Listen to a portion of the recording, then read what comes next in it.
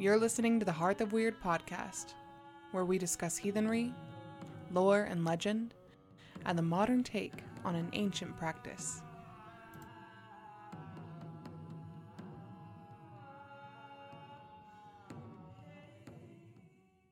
Hello, and welcome to the Hearth of Weird podcast. I'm your host, Kira, and today with us we have special guest, Con. Hello. Con, tell us a little bit about yourself.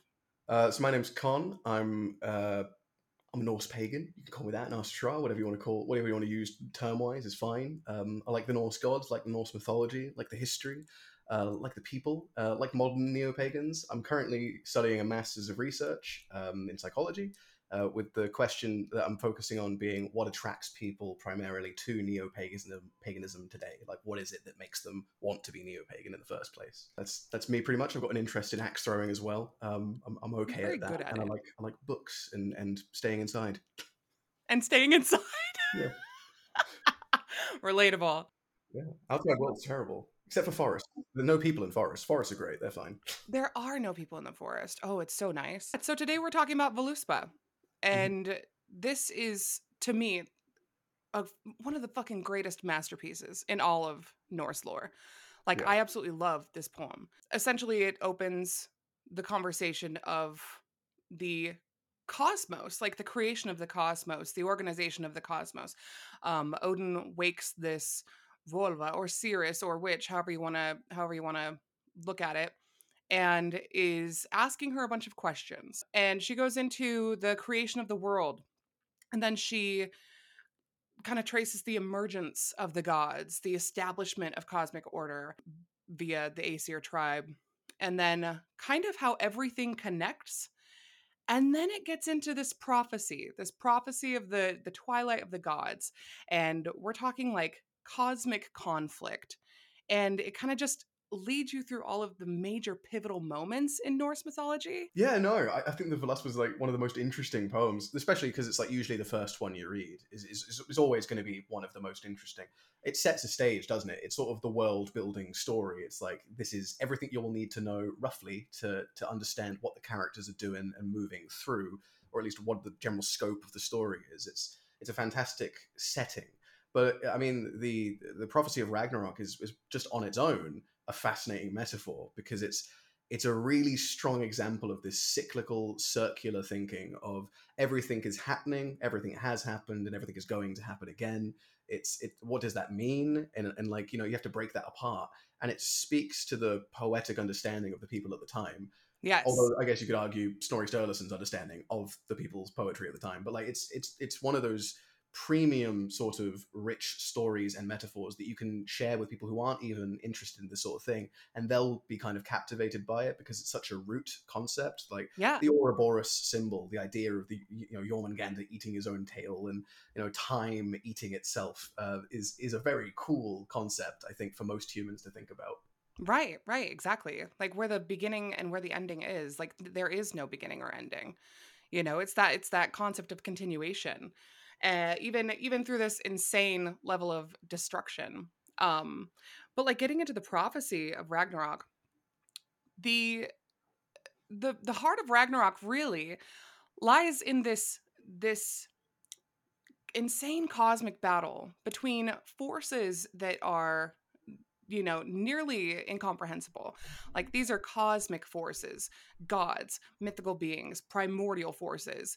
And the poem, we're talking like the major players in Norse mythology. We've got Odin, we have Thor, we have Heimdall, we have Tyr, we have all of these major forces, Loki, Hmm. are confronting each other. We have creation and destruction literally clashing in a really intense scene, super intense. This divine struggle against chaotic forces, this organized group being utterly shattered, right? By the things that are they have tried to control. I think it's really interesting too. It's kind of the first place that we see Odin's seeking of knowledge. And I honestly think that there's a kenning in the Havamal that comes from this, right? Because the Havamal is kind of just like the poetic Edda boiled down into kennings. I Right. suppose, yeah. I mean, it is Odin's advice from his stories. I suppose it's his wisdom from what he's read, or from what you're reading. I suppose it is one way Right. of thinking about it. Yeah. There's one stanza that sticks out to me particularly, and that's stanza 56. And it Mhm. says, "You should be only a little wise, never too wise. It is best not to know your fate beforehand. You will live happier if you don't." I'm Is it, like, a man is seldom wise. A man is seldom ever happy if he is too wise. Something like yes, that. Follows exactly. on. Yeah, that's the one right It, before it. Yeah, that's it, 55. that stuck in my head for a long time. Actually, I think when I was in a very sad place, I remember myself taking a photo of that particular stanza and posting it to my Instagram just to be extra dramatic. But Well, I mean, absolutely. You it's must. Odin as a character is like he's really really nicely demonstrated again in the Veluspa that like you're right, his lust for knowledge, his need for knowledge is Need. really what we're Agreed. pinpointing. Because I mean, the witch, I believe, the Volva repeatedly answers at the end of her, sorry, she answers him, but then at the end of it says, "Have you heard enough now?" Yeah. Like, and it's not. It doesn't sound to me like in the reading of it. It doesn't sound like an aggressive like, "Have you heard enough from me? Can you go away now?" It sounds more like, are you sure you want to keep learning? You know what? That's a really good take on it, because like even in different translations, my favorite translation, she asks, "Would you know yet more?" And it really is kind of that, "Are you sure Yeah, you sure you you want to want know me to this? keep going?" Like, and so at first I thought it was kind of like a cocky thing, like, "Would you know yet more?" Like, here I am telling you this stuff. But I really appreciate that take on it. Like that seems to fit a little bit better. Like, "You sure you want to get into this?" I think for me, I'm perhaps projecting something of a bias onto Odin as a character. I think I see him as something of a sad, tragic character. Um, because of the nature of his almost self-fulfilling prophecy, he makes everything happen, but after he learns that it's going to happen, in the attempt trying to not do it, does it? It's a very common sort of trope in storytelling, with time travel being a factor, or with prophecy, where Yeah, the character fights their hardest and causes it to happen as a result. self-fulfilling. And it's Exactly. sad because I think everyone could appreciate, it's like, who doesn't empathize with the concept of struggling, say, emotionally, but maybe that emotional struggle manifests in ways that cause you problems with dealing with it. And it's almost like the harder you fight, the more that becomes a problem, the more that becomes overpowering, and you don't really get it right. 100%. Well, and that happens even if you don't have a fucking Sirius telling you what's coming next. My anxiety fills in the blanks for me, and I'm fighting against possible outcomes that I have literally created in my head. And it is usually fear driven, which I feel Odin's Hmm. actions following this prophecy are fear driven. Yeah. In fact, I kind of see Fenrir as the embodiment of Odin's fear. I think many people would agree with you. I've often said that I think of Odin as having dementophobia. He is terrified of the concept of many things, but most importantly, losing Mm, control of himself. Most certainly. But it's when he's talking about Hugin and Munin, saying, "I fear one day they won't come back, and I'll be left without my memory." And that is an right. interesting fear that is manifested in Fenrir, this wolf that will swallow him, that will kill him and eat him, as if he's just prey. It's almost like he gets, because to be eaten, to be consumed by something, is actually to say that you are inferior to that thing usually, or to say that you're subservient automatically because you're food for it. In that Absolutely. moment, there's a carnal symbology going on. Yep. I think it's fascinating that he thinks of it as that, and then you see similar descriptions of depression in people like Winston Churchill, who talked about feeling like a black wolf was following him. And this metaphor makes sense, I think, because what is more terrifying than a social animal that has been driven to the brink where it is alone now, and it has no family, and it is desperate, and it is hungry, and it's all consuming? It's like, that's a metaphor, in my opinion, for someone who's desperate for connection 100%. and needs to do that with people, but can't get themselves there because of what's going on inside of them. Yeah. Um, I know we want to talk about Fenrir in a bit, but like he's on his own interesting. Odin is just, I don't know. He's tragic. He's sad. He's not a bright character. It seems in the end, he's very intelligent and very wise, Right. but he misses some vital stuff very clearly. Um, so what does that say about everyone else, though? Is kind of the point. It's like, if even the head of your pantheon is very flawed and has multiple flaws, not just a few, Right. and so do all the other gods. They've all got something going on. what does that say about ordinary people and their potential, and what you can do with what your particular brand of issue or problem, which Right. there is a diversity of, it seems, represented in the pantheon. 100%. Absolutely. I love that though, because then we can see pieces of ourselves in not just one, and we can see redeeming qualities that they hold too. And so, like, that we can also strive to emulate, like Yeah. they may be facing this, but here's how they do this. And I admire this, and like giving us an avenue or inspiration for an avenue to build ourselves. You know what you made me think of when you were saying Fenrir, and when I remember when I first read the stories, when I read about Fenrir, do you know what immediately sprang to mind for me? I don't know. Sorry, I was going to say, I don't know. You tell me. You don't? Come on. I don't know. Um, it brought to mind, you had to have seen this, The Neverending Story. Oh, what, Falcor? No, the Black Wolf in Neverending Oh, Story. I don't remember the Neverending Story, apparently, because Oh I don't my gosh. Oh gosh. Okay. There is this point where, and it's been forever since I've seen it too. But I remember being a kid and watching the Neverending Story and watching this wolf with glowing eyes like creep out of the bushes. And it was like the embodiment of fear. Right. And it worked Okay. alongside the nothing, essentially. Like it was just another like aspect of that. But like Hmm. creeping out of the bushes and horrifying me as a child. And as soon as I read about Fenrir, that is immediately what sprang to mind.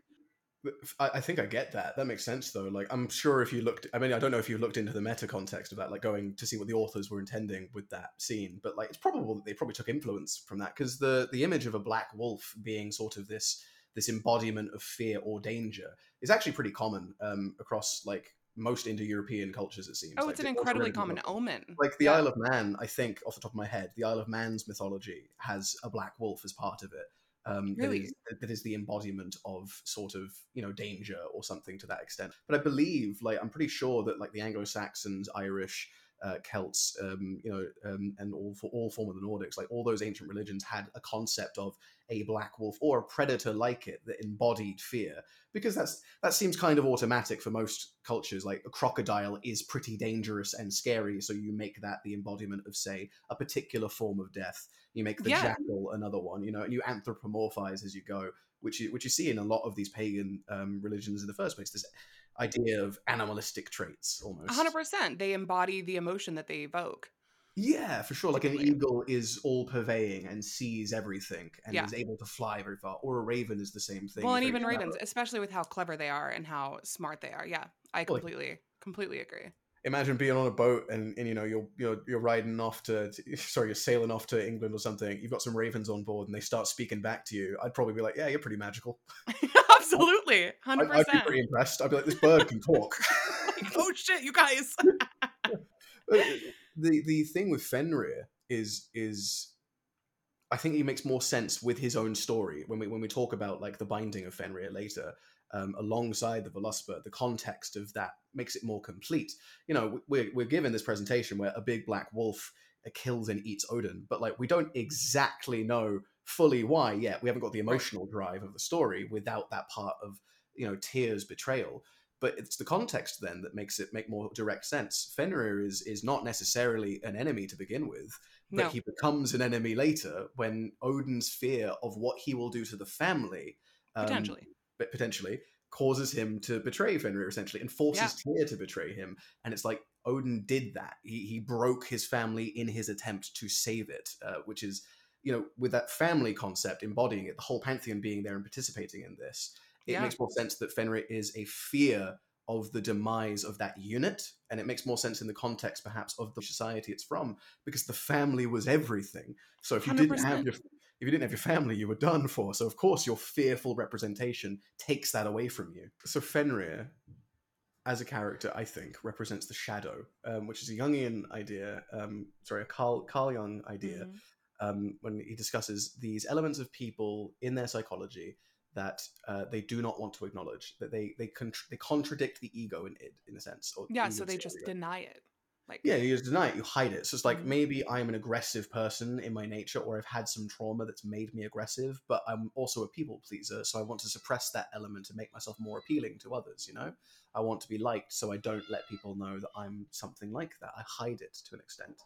Um, confronting the shadow, or shadow work, as people tend to call it these days, is the Yeah. idea of looking at your shadow on purpose and digging through it and saying, why actually do I feel this way, and how can I control that? How can I incorporate that into myself? It's all about the idea of incorporating these other parts of yourself into yourself more comprehensively, Yeah. because without them, you aren't you. Fenrir represents the shadow quite nicely, I think, because one, he's a big black wolf, so he looks like a shadow, which is already a good start. Right. But Tyr is the god of justice and war, I believe, who is, being nice to Fenrir this whole time, who is, dealing with him, feeding him, talking to him at least, and involving him. Until the gods have the whole thing of like, let's put a magic ribbon on Fenrir because Odin is terrified of him and he's going to kill us. So Fenrir is friends with Tyr, in essence. Tyr is friends with Fenrir. Tyr is treating Fenrir, Tyr is dealing with Fenrir, Tyr talks to him, engages with him. This is a good idea. And it actually works out pretty well. I mean, there's no issues that we know of between Fenrir and Tyr. They seem to be buddies in Right. some sense. The gods then demand that you betray him and, do all this stuff. Tyr agrees to do it, loses his hand. In doing that, they sort of set Odin's fate by locking away with an invisible thread wrapped around Fenrir. They have bound him and they've tried to push him out. They've tried to get rid of him, but without dealing with him. He's not Right. dead. Right. He's just stuck. So, And he's still there. yeah, he's still there waiting. So you've pushed it down, you've gotten rid of it as much as you can, and then years and years later, suddenly pops up again and it bites you really hard and kills you. More importantly, it kills your family. So that for me is like really poignant. It makes sense to say Fenrir is the shadow in this context. That's who he is as an archetype. He's something you don't deal with, something you avoid. And in Odin's case, it's probably this fear he has of death that he is avoiding. But Tyr is welcoming to it. And this is where I find the symbology of Tyr losing his hand interesting. Because I believe he loses his first hand to Fenrir when he gets it bitten off. Tyr faces his destiny, but loses his hand. Odin does not face his destiny, really, and ends up dying. Although Tyr has lost his ability to will himself through life by surrendering to the fact that there are parts of him that he has to deal with, he has gained something for it, a peace almost, in a sense. Yeah. But he loses his will. Whereas Odin keeps his will, but he dies as a result of wanting to keep it in the first place. There's other ways to read it, but for me, that's the story there. The moral, if you like, Yeah. is don't try to hold too tightly to this thing. Don't try to not deal with it, because, yeah, you may lose your hands, you may lose your will, your ability to determine your destiny if you accept these parts of you aren't going away. Well, because when you chain it and it's not going away, it is sitting back there growing and growing and growing to the point where when Ragnarok comes, it's said that his jaw stretches from the ground up to the sky. So this massive thing that you cannot overcome. It will Yeah. overpower you. I think these stories are like almost accidentally commenting on these topics, though. I don't think storytellers were sat there thinking, "Yeah, I'm going to write some Jungian psychology a few hundred years earlier." I think it's more, these are elements of stories that Jung has noticed and is very much noticed that it's part of human psychology as well. It's Yes. part of who we are. For however many heathens there are, that's how many different perspectives you're going to get on Ragnarok. Like you have a Oh, for conversation sure. with literally anybody, everybody's going to have different ideas. And so we'll definitely unpack that a little bit later. Um but so we have these giant clashes between these forces. And there's also like this it not only speaks to the twilight of the gods, right, but it's also saying like the destruction of the world itself. We're seeing the sun turn black, the stars vanish, the stars are gone. Does it say they fall into the sea? I can't remember. Something like that. Things are not good. Yeah, definitely not good. Things are tragic. Things are bad. Brother fights brother, Yeah. fires, earthquakes, there's all sorts of things. But then after all of this, after we see, this clash of these huge forces, there is once again uh the rebirth.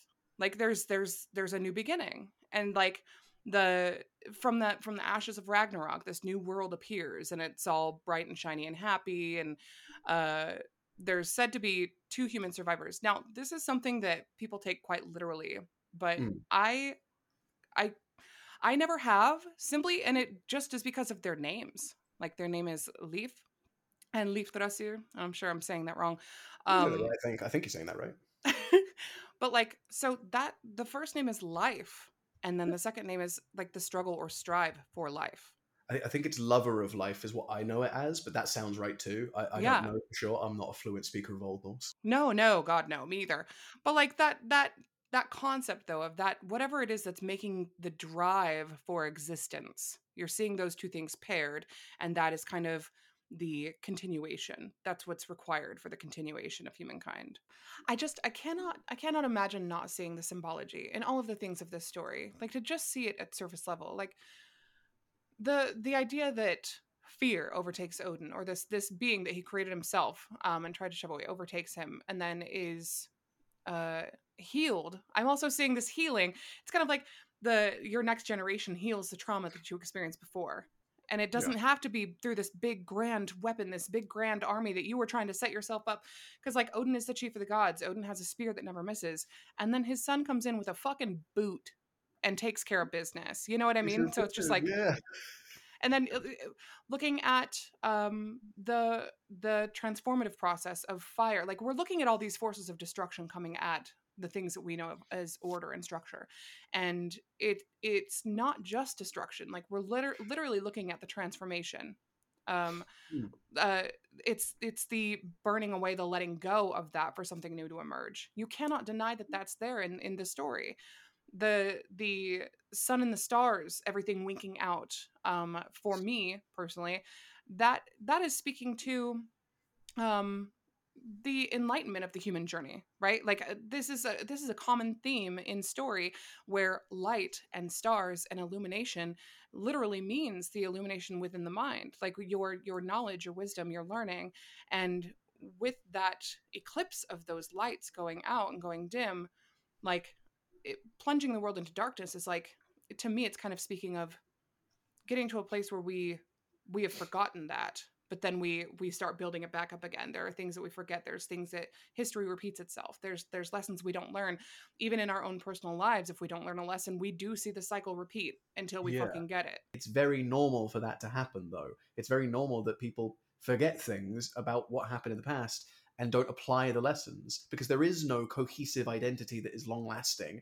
It is a collection of individuals, which kind of leads towards the problem of like there are distinctive modes of thought and it's in you. It's not something that you grow with or something that's socialized into you.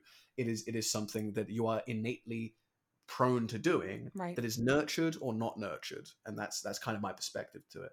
So I've often described my faith as cognitive faith. I don't literally believe that Odin is an entity sitting somewhere and observing things. I think of him as a characterization of a particular type of person and an idea. Same with all the other gods. So you'll meet an Odin, you'll meet a Thor, you'll meet a Frigg, a Freya, etc. And for someone like me, that's particularly helpful because it's just, I can intune myself to that concept. And it makes it easier to deal with people. It's like I've met you before, so like why would I be worried about meeting you again? So it's like Okay. it's a nice wholesome Yeah, connected I bond. like that. For me, though, that was the first clue to step back a bit more and say, well, from a deconstructionist or deconstructivist perspective, what does this story embody? What is it trying to give to people?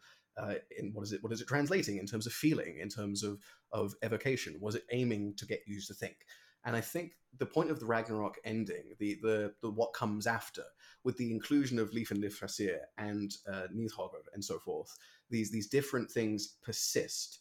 These things are eternal. These things don't go away. These things will always be here in our world. So Right. it's like these are intrinsic to humans, is what I would take away from that. They're trying to say that no matter what society you have, you get these things. Something new comes after it. It has a life. It dies, and another one comes again, and this will always be happening. We had Yes. Ask and Embla in the beginning, and then our ending we have Leif and Lithrasir to start it over again. And I think it's poignant to remember that when this was more of a practice in Europe in general, when this was more of a thing, when tree worship was still going on, when we had coins with Odin in the 5th century, I think, to the 10th, Yeah. that sort of period. That's what we're trying to aim for. That time period for me sticks out as a really self-aware time period. They seem to have a consciousness about the fragility of their existence, at least in Absolutely. their poetry. And I think that's because, well, really, these are sort of the people who came after, Rome had been a thing for such a long time.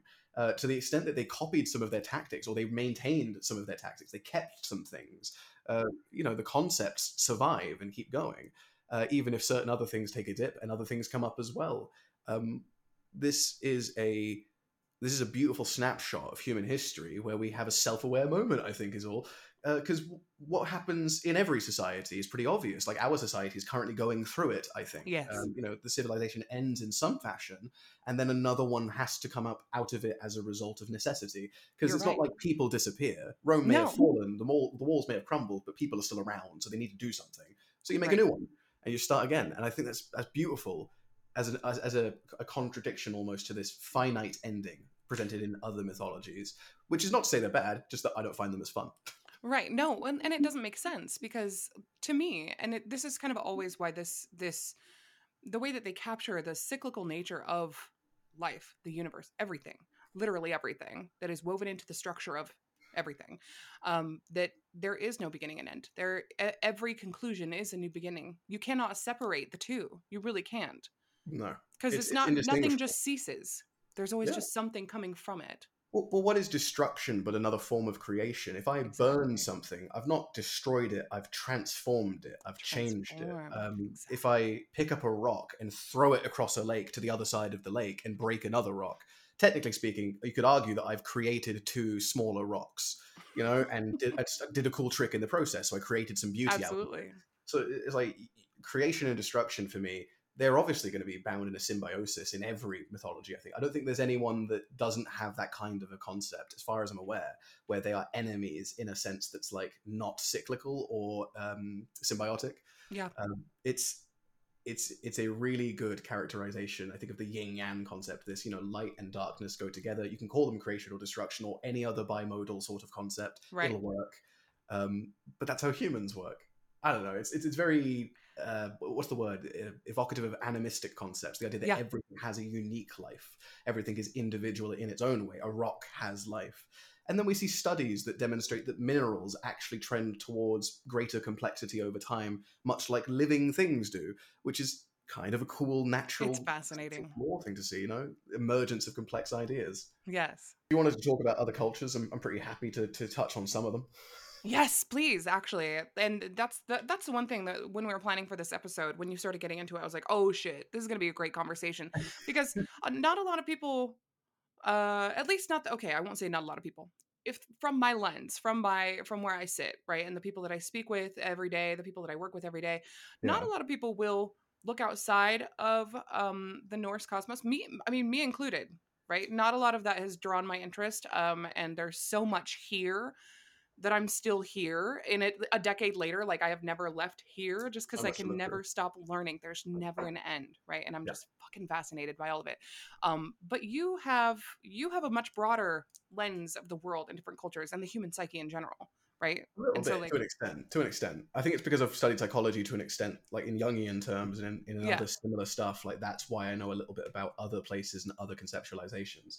But it's also just a special interest thing. I'm fascinated by mythologies because they tell such fantastic stories about neurology. I think like yeah, you can tell a lot about a culture in terms of what the psychology of the time was, like what the norm was, by what is accepted as normal in terms of religion.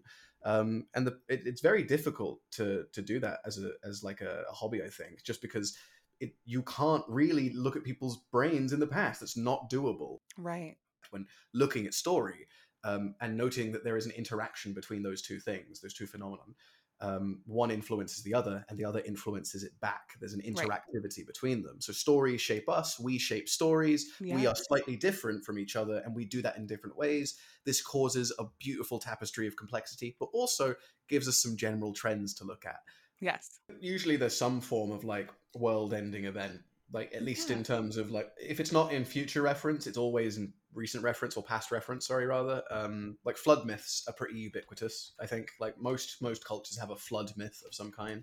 The story of the seven sisters, the Pleiades, that's a story that's been told for possibly 100,000 years.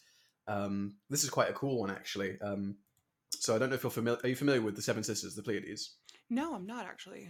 Okay, so it's a constellation. Is all you really need to know. It's a constellation of seven stars. However, to the naked eye, you can only see six. And in the stories, one of the sisters is missing or dead, depending on which version you read. Now, this is interesting because it's like, well, how did people know that there were seven before, that we had telescopes and things, before we could see there were seven? We could, because two of the stars are very close together now in terms of like where they line up, so they look like one light to the naked Mm. eye. So that's why you need a telescope to see two of them, to see the seventh.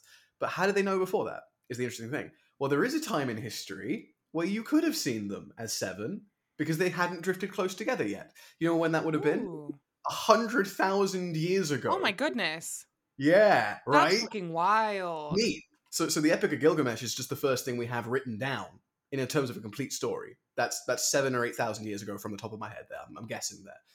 But like we've been telling stories for a long time, a long time. There are cave paintings that show animals and stuff that have been dead for like 50,000 or 40,000 years or something.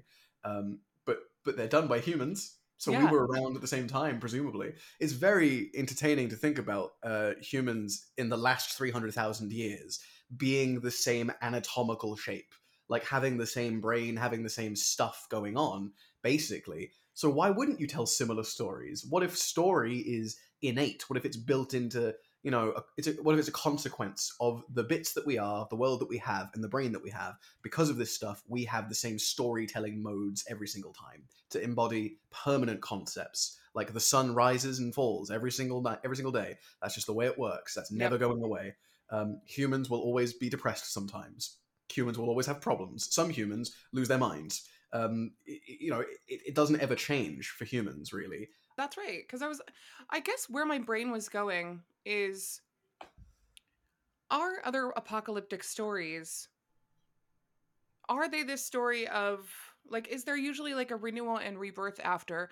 Or Well, is it more of it's an apocalypse story to create fear? You know what I mean? Or like create a system of behavior.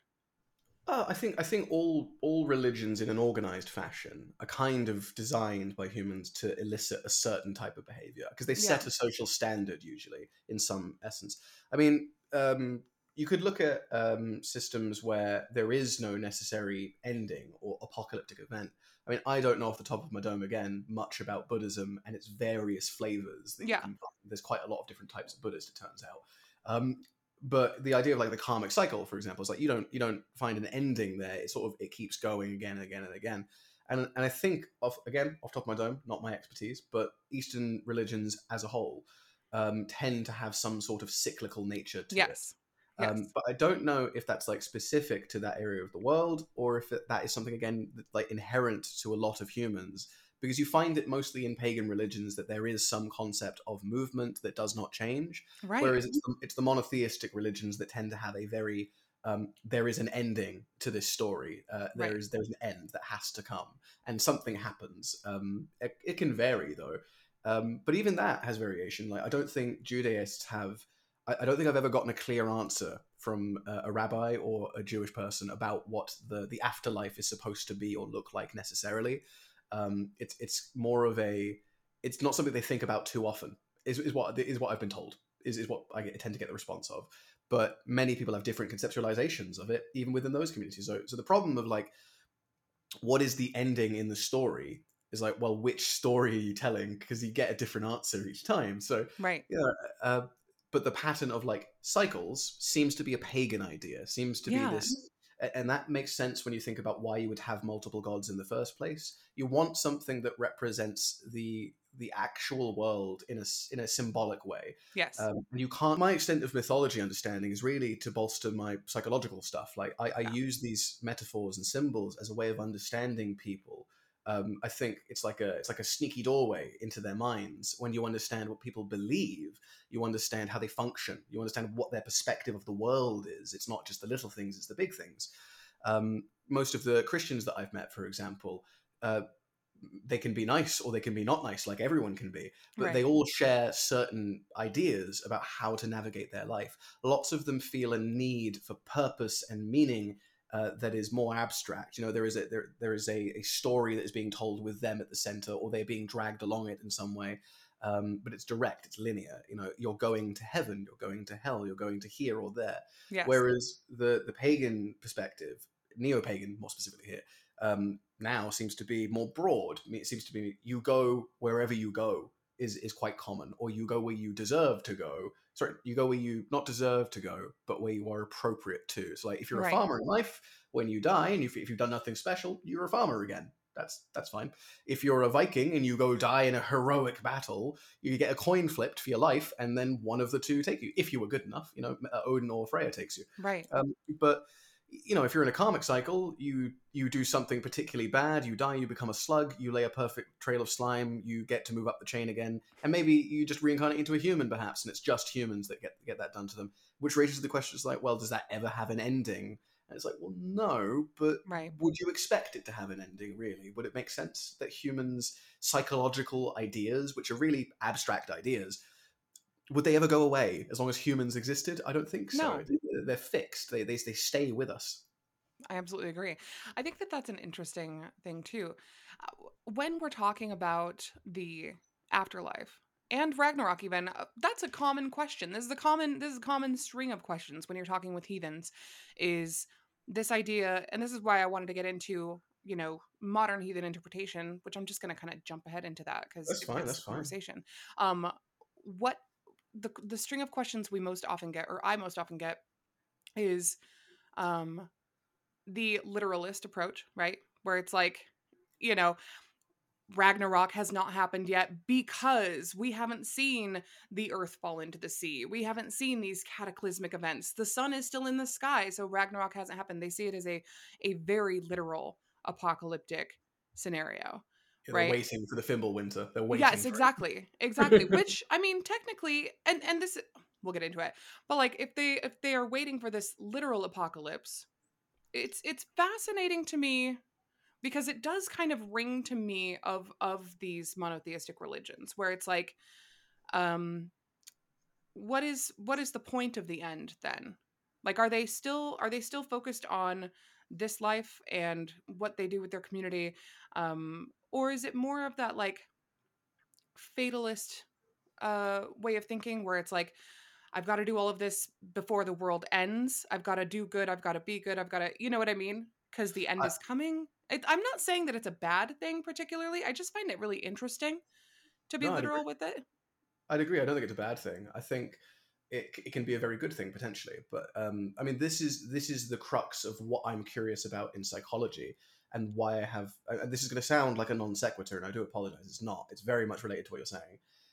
But this is why my focus is on things like ADHD and autism. In the context of the prophecy of Ragnarok of the Veluspa and the characters we see in it in this first presentation to Norse mythology, you could think most people are going to see that first. You are given a full range of characters of individuals who are different in multiple beautiful ways, and you are being told that everything is a cycle. Everything is a metaphor. Everything has double meaning. Everything is kind of poetic and fluid. Kenning is popular to be used. You're going to twist words around and be clever about it. I'm not telling you literally what things are, but I am illustrating what things are still.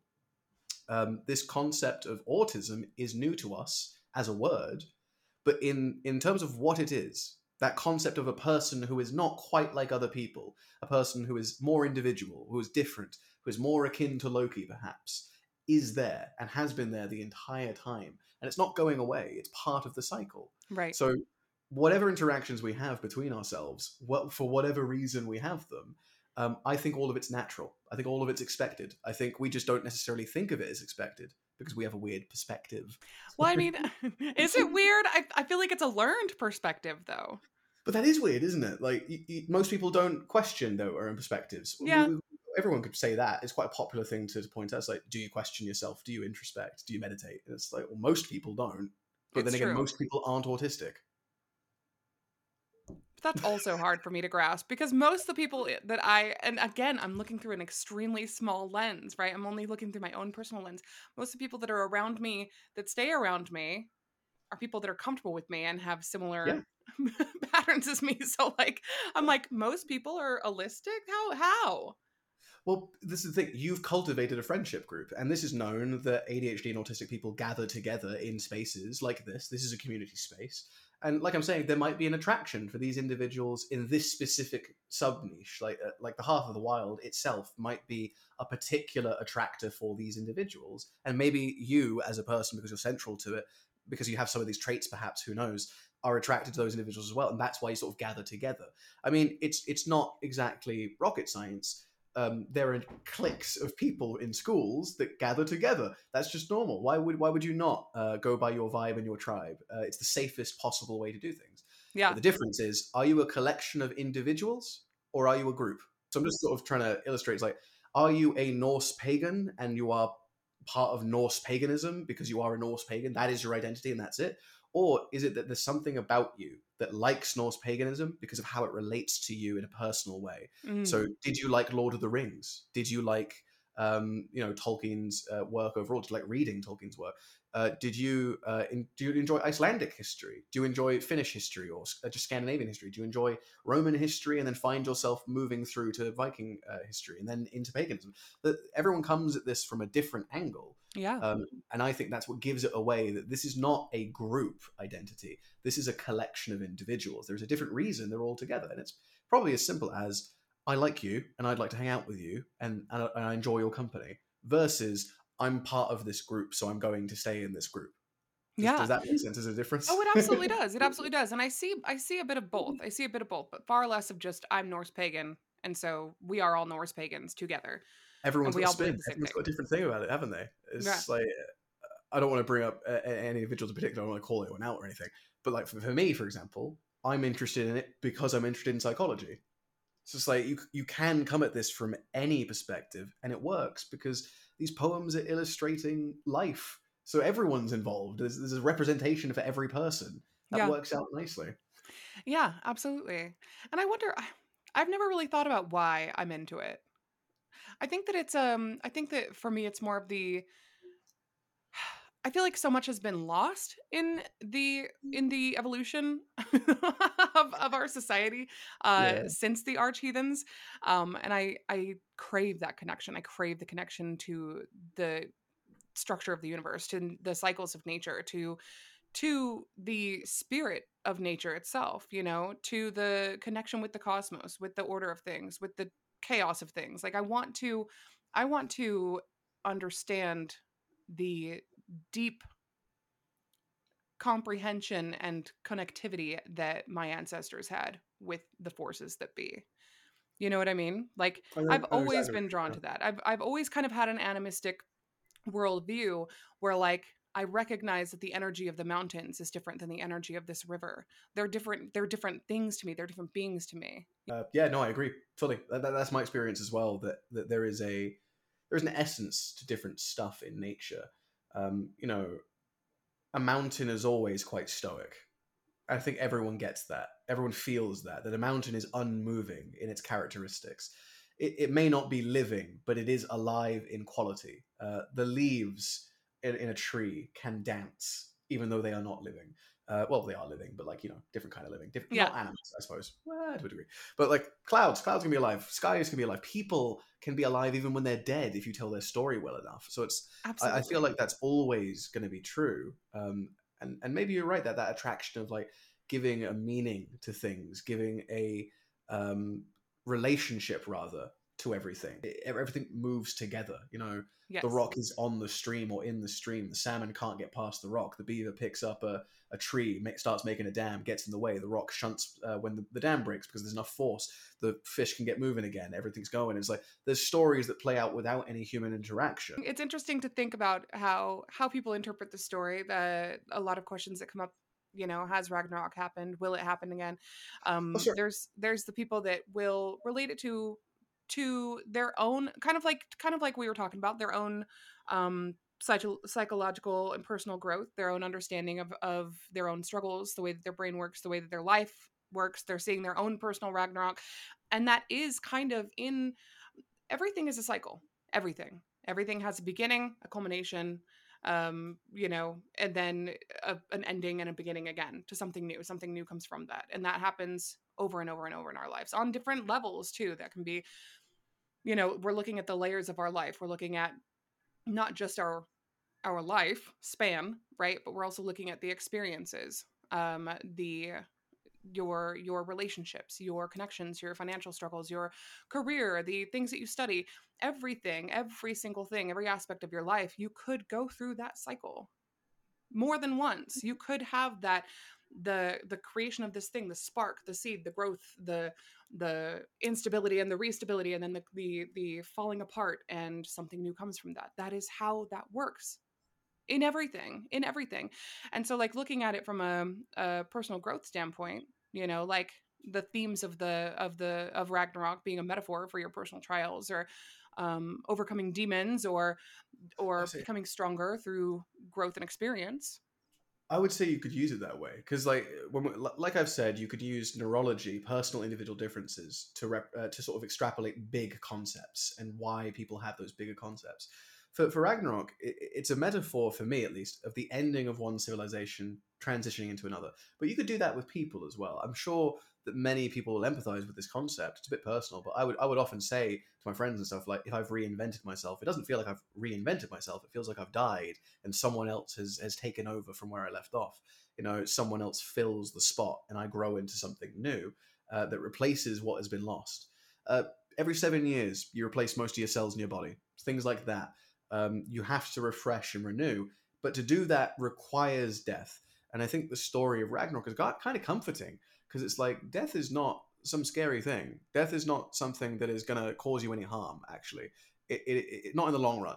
Right. It might hurt someone you know personally to you. It might be something that is happening around you. Your society, your family, your life might be ending, but something else comes after it. So don't panic about it too much. The story's not over. It's just Right. that your turn is done now. Right. And I love the sort of clash and conflict of the new and the old in the ending of Ragnarok in regards to Vidar, and how he uses that big leather boot to push into Fenrir's mouth and rip his jaw off.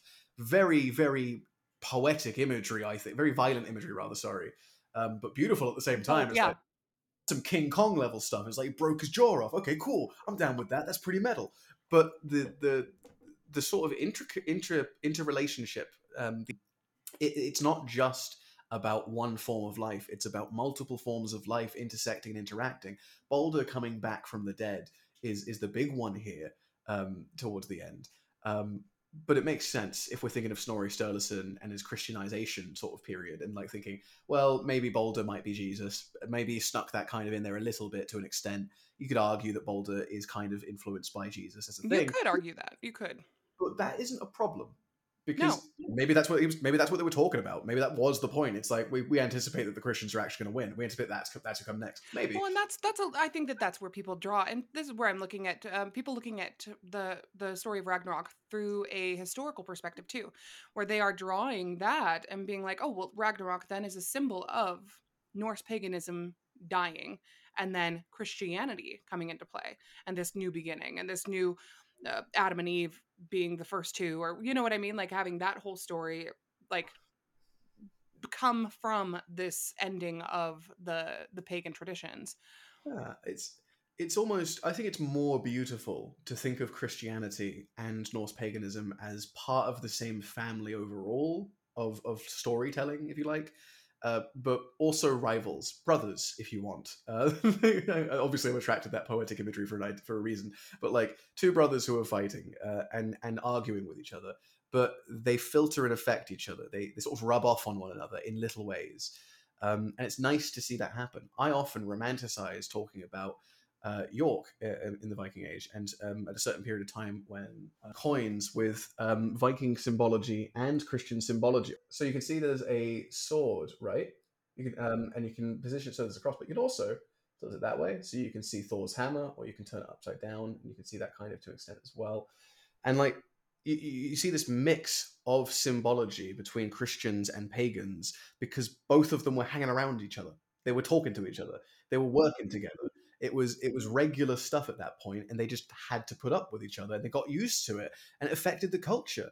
Now it's swinging back. Modern paganism is overtaking a lot of stuff, and in England specifically, sorry, the UK rather more specifically, I think paganism has risen by 34%, and shamanism is at like 40%. People underestimate, I think, Ragnarok's utility as a metaphor. You can take it literally if you want. You can use it to paint history. The Aesir Vanir War is involved and related to this concept, and it's like one could argue there was a period of time when the sacred feminine transitioned into becoming the sacred masculine. This distinction of matriarchal nature-based religions and tree worship shifting into higher quote unquote gods and concepts of Right. war and sky and storm, Mm. which of course has no relation to the Canaanite god being a storm god and called Yahweh. No relation at all. I Yeah, think no. I see what you're getting at here. It's all kind of rubbing off on each other in different ways at different times. It's like, where do the smudges begin and where do the smudges end? I take it all as one story. I'm an omnist. It's all the same stuff. Like there is a greater human story for certain, but these versions of the stories tell us about people. They don't have to be argued, I think, as like, even if you take it as a historical thing, it's like, well, we just have different perspectives on history then, I guess. That's fine. And we don't need to fight about it so literally, as much as it's fun to argue and discuss and talk about the different Yes. canon ideas, the similarities, the differences. Why are we different? That's a more interesting question than you are different and I'm going to argue about it with you. There's a lot to learn about growth, I think, from Ragnarok as a metaphor I for a think so lot of too. people. I absolutely think so too. And I agree with you. I agree that people get a little too caught up in being right rather than exploring what could be. Right? They get their understanding, they get this lens that they look through, and then it kind of stays there, and it kind of it grows, it calcifies, and it grows like almost unhealthy sometimes. Where I wish that they would kind of like bust through that stagnation and explore a little bit deeper and ask why and ask how and ask kind of try to apply it to different things, try to apply the symbology, because it is a tragedy to me when people are reading the lore and only seeing surface level, and they're not seeing the symbology, they're not seeing the metaphor. Like that, it tells me that they're missing the art, they're missing the poetry piece, Yeah. right? And that is what it is, and it's genius too. It's genius, I think you know. it's feeling sorrow that someone doesn't get the experience you do out of reading it, which makes you feel good. So it's like I feel bad that you don't get to feel that. It's not that I want you to believe this as I believe it and see it as I see it. It's that I know that because you don't see it the same way, you're not going to feel the same way as me, and that's a shame because I think this is quite beautiful as a piece Right. of art as That's well. exactly what it is. Thank Um, you. And I'm like, I hope I'm not coming across as like, you're not doing it that way, I feel bad for you. no, I don't think You you know are. what I I don't mean? think Like you are. that's never what I want to Yeah, say. no, I don't think that's what you're doing because Because I there's would merit argue. in the way that they think too, because the way that they think is a Yeah, catalyst to opening doors for me, because I like to question my beliefs, I like to question why I believe the things that I believe, and what where that came from, and them having their own perspective lends to me exploring mine too, and I love that for me. But I hope that it didn't come across as me no, I like don't think you did. I think you did. I think we can all. I think we can agree, both of us, that it's more interesting having different types of people with different perspectives in the first place. yes. So these people offer me an opportunity. These people offer me the opportunity to be a better person by listening to them and hearing them out and saying, well, why do you think of it literally? Because I don't think of it that way, and I'd like to know how you think about that. I have met people who are very much the literalist POV. How so, though? Like, how do you literalize the creation of the universe with Gununga Gap and Muspelheim and Niflheim? How do you Right. conceptualize that as anything other than like a metaphor for, well, basically the Big Bang is kind of what I take it as an Yeah, me too. explosive release of something caused the beginning of the universe and then moves on. You can I conceptualize it actually as drew that. the parallels in a previous episode. It was very fun to explore. But Probably where I've got that from, whoa, no, it's super cool. But like because I definitely see the symbology, the metaphor, the allegory, and all of the stories, right? But I do have a sense of literalism, I suppose you could call it, because I also see them as beings, like very much so. So Okay. I'm kind of a blend of both. I'm not a lore literalist by any means, like, but I definitely see them as beings, whether that's an embodiment of a force or a high supernatural being. Yeah, it's hard for me to conceptualize, really. But I think that's what lends to my ability to speak with both camps and have the conversations with both camps, because I see both of it. Like I see Mm. both sides, where these are like some people will actually see Odin as this deity sitting in the high seat, Hlidskjalf, up in Asgard, and like looking down upon the world, and you know what I mean. And nothing is nothing is metaphor. Nothing Yeah. is symbology. These are stories that they believe the gods came to Earth and told us. And then there's, people who see it entirely as just, metaphorical symbols for the powers that be, the natural forces, the concepts, right? And so I kind of get the blend of both because, and it's kind of like I told you, like I've always felt the energy of different things. And so that's entirely just my own understanding of how the world works and how energy works and how things are their own beings. That my animist perspective comes in. But yeah, it's interesting. It's very interesting. This is a struggle for me, especially because, so like I said earlier, I believe I have something called cognitive faith, which is not really a term that I've seen thrown around too much. Just to recap, I don't literally believe in these entities, right? But at what point does a metaphor become real? If you believe in Odin as a literal entity, then you sort of have to justify his characteristics as well. It's like, so he literally did all the things he did, and you're following him? It's fine if you believe, like, oh, that he's more nuanced than that. Like, every individual's got a story and stuff. And I'm like, there are some things I would find unforgivable. There are some things I would find unforgivable that Odin has done, perhaps, only in the Exactly. context of a literal entity. But if it's a metaphor, it's like, that's more forgivable. If it's a metaphor that holds true in some way, like, it's not real, but it is real. It's living in front of you. The mountain is real. Loki is real. He's right there in front of you. That's what he is, in part. And I don't know, for me, that's more beautiful and more interesting. Not to diminish the literal perspective. It's just I need the explanation from someone who believes it. Of like, well, how do you believe that though? How does that work? Because what are the rules with that? That's interesting, but I can't see that. Right. Let me ask you something. Because now I'm curious. Now I'm curious because, like I said, I'm a blend of both. I've got a blend of both. When you are, okay, let me ask you this. Do you venerate the gods? Like, do you make offerings? Do you do sacrifice? Do you venerate? And if you do, well, I'll let you answer the first part of that question.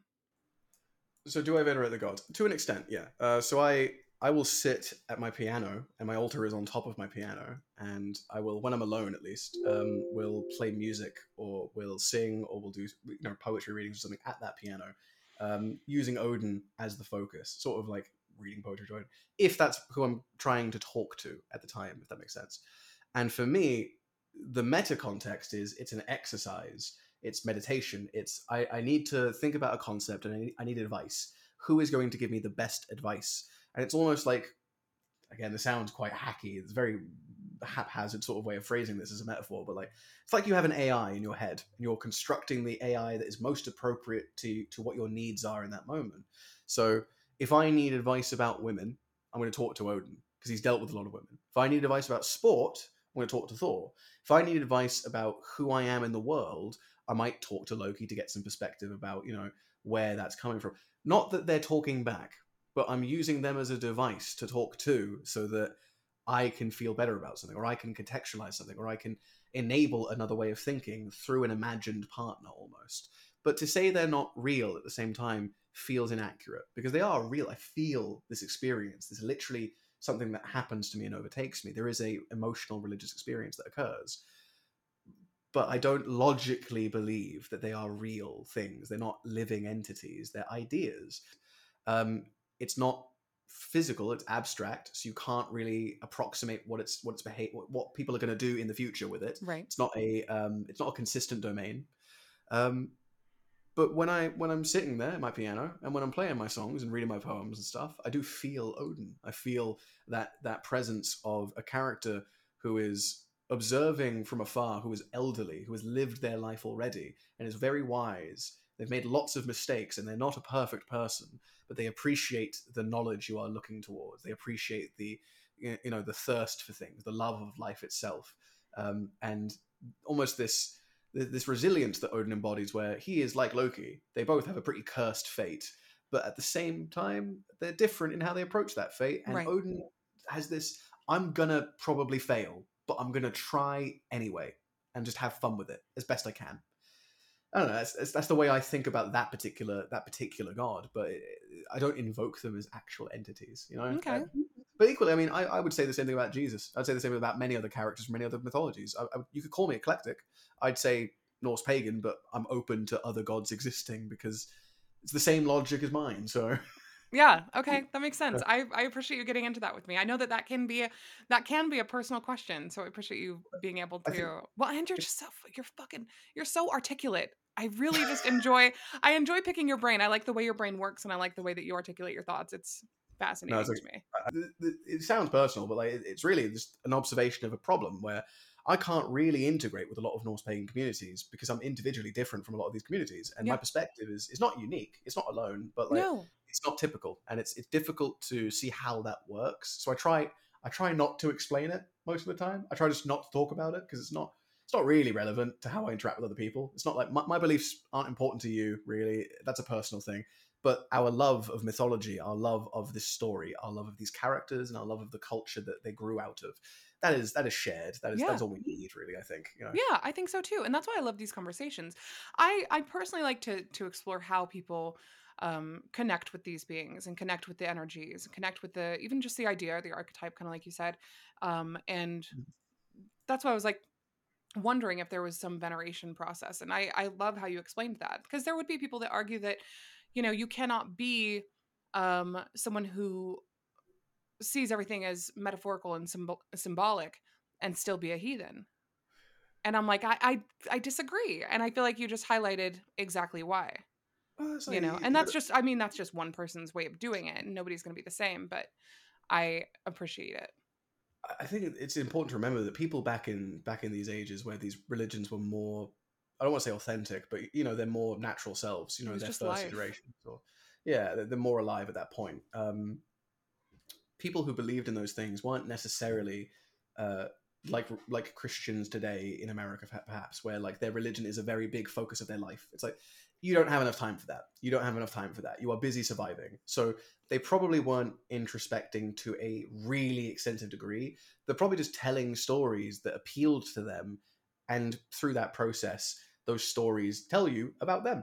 Yes. It's kind of unavoidable. If I ask you to write about yourself, you'll probably write a bunch of stuff that tells me about you, even if it's not really what you think is related. You'll pour yourself into the pages without meaning to, and it's Right. unavoidable. You bleed into the religion. You have to. Right. You Um, have to.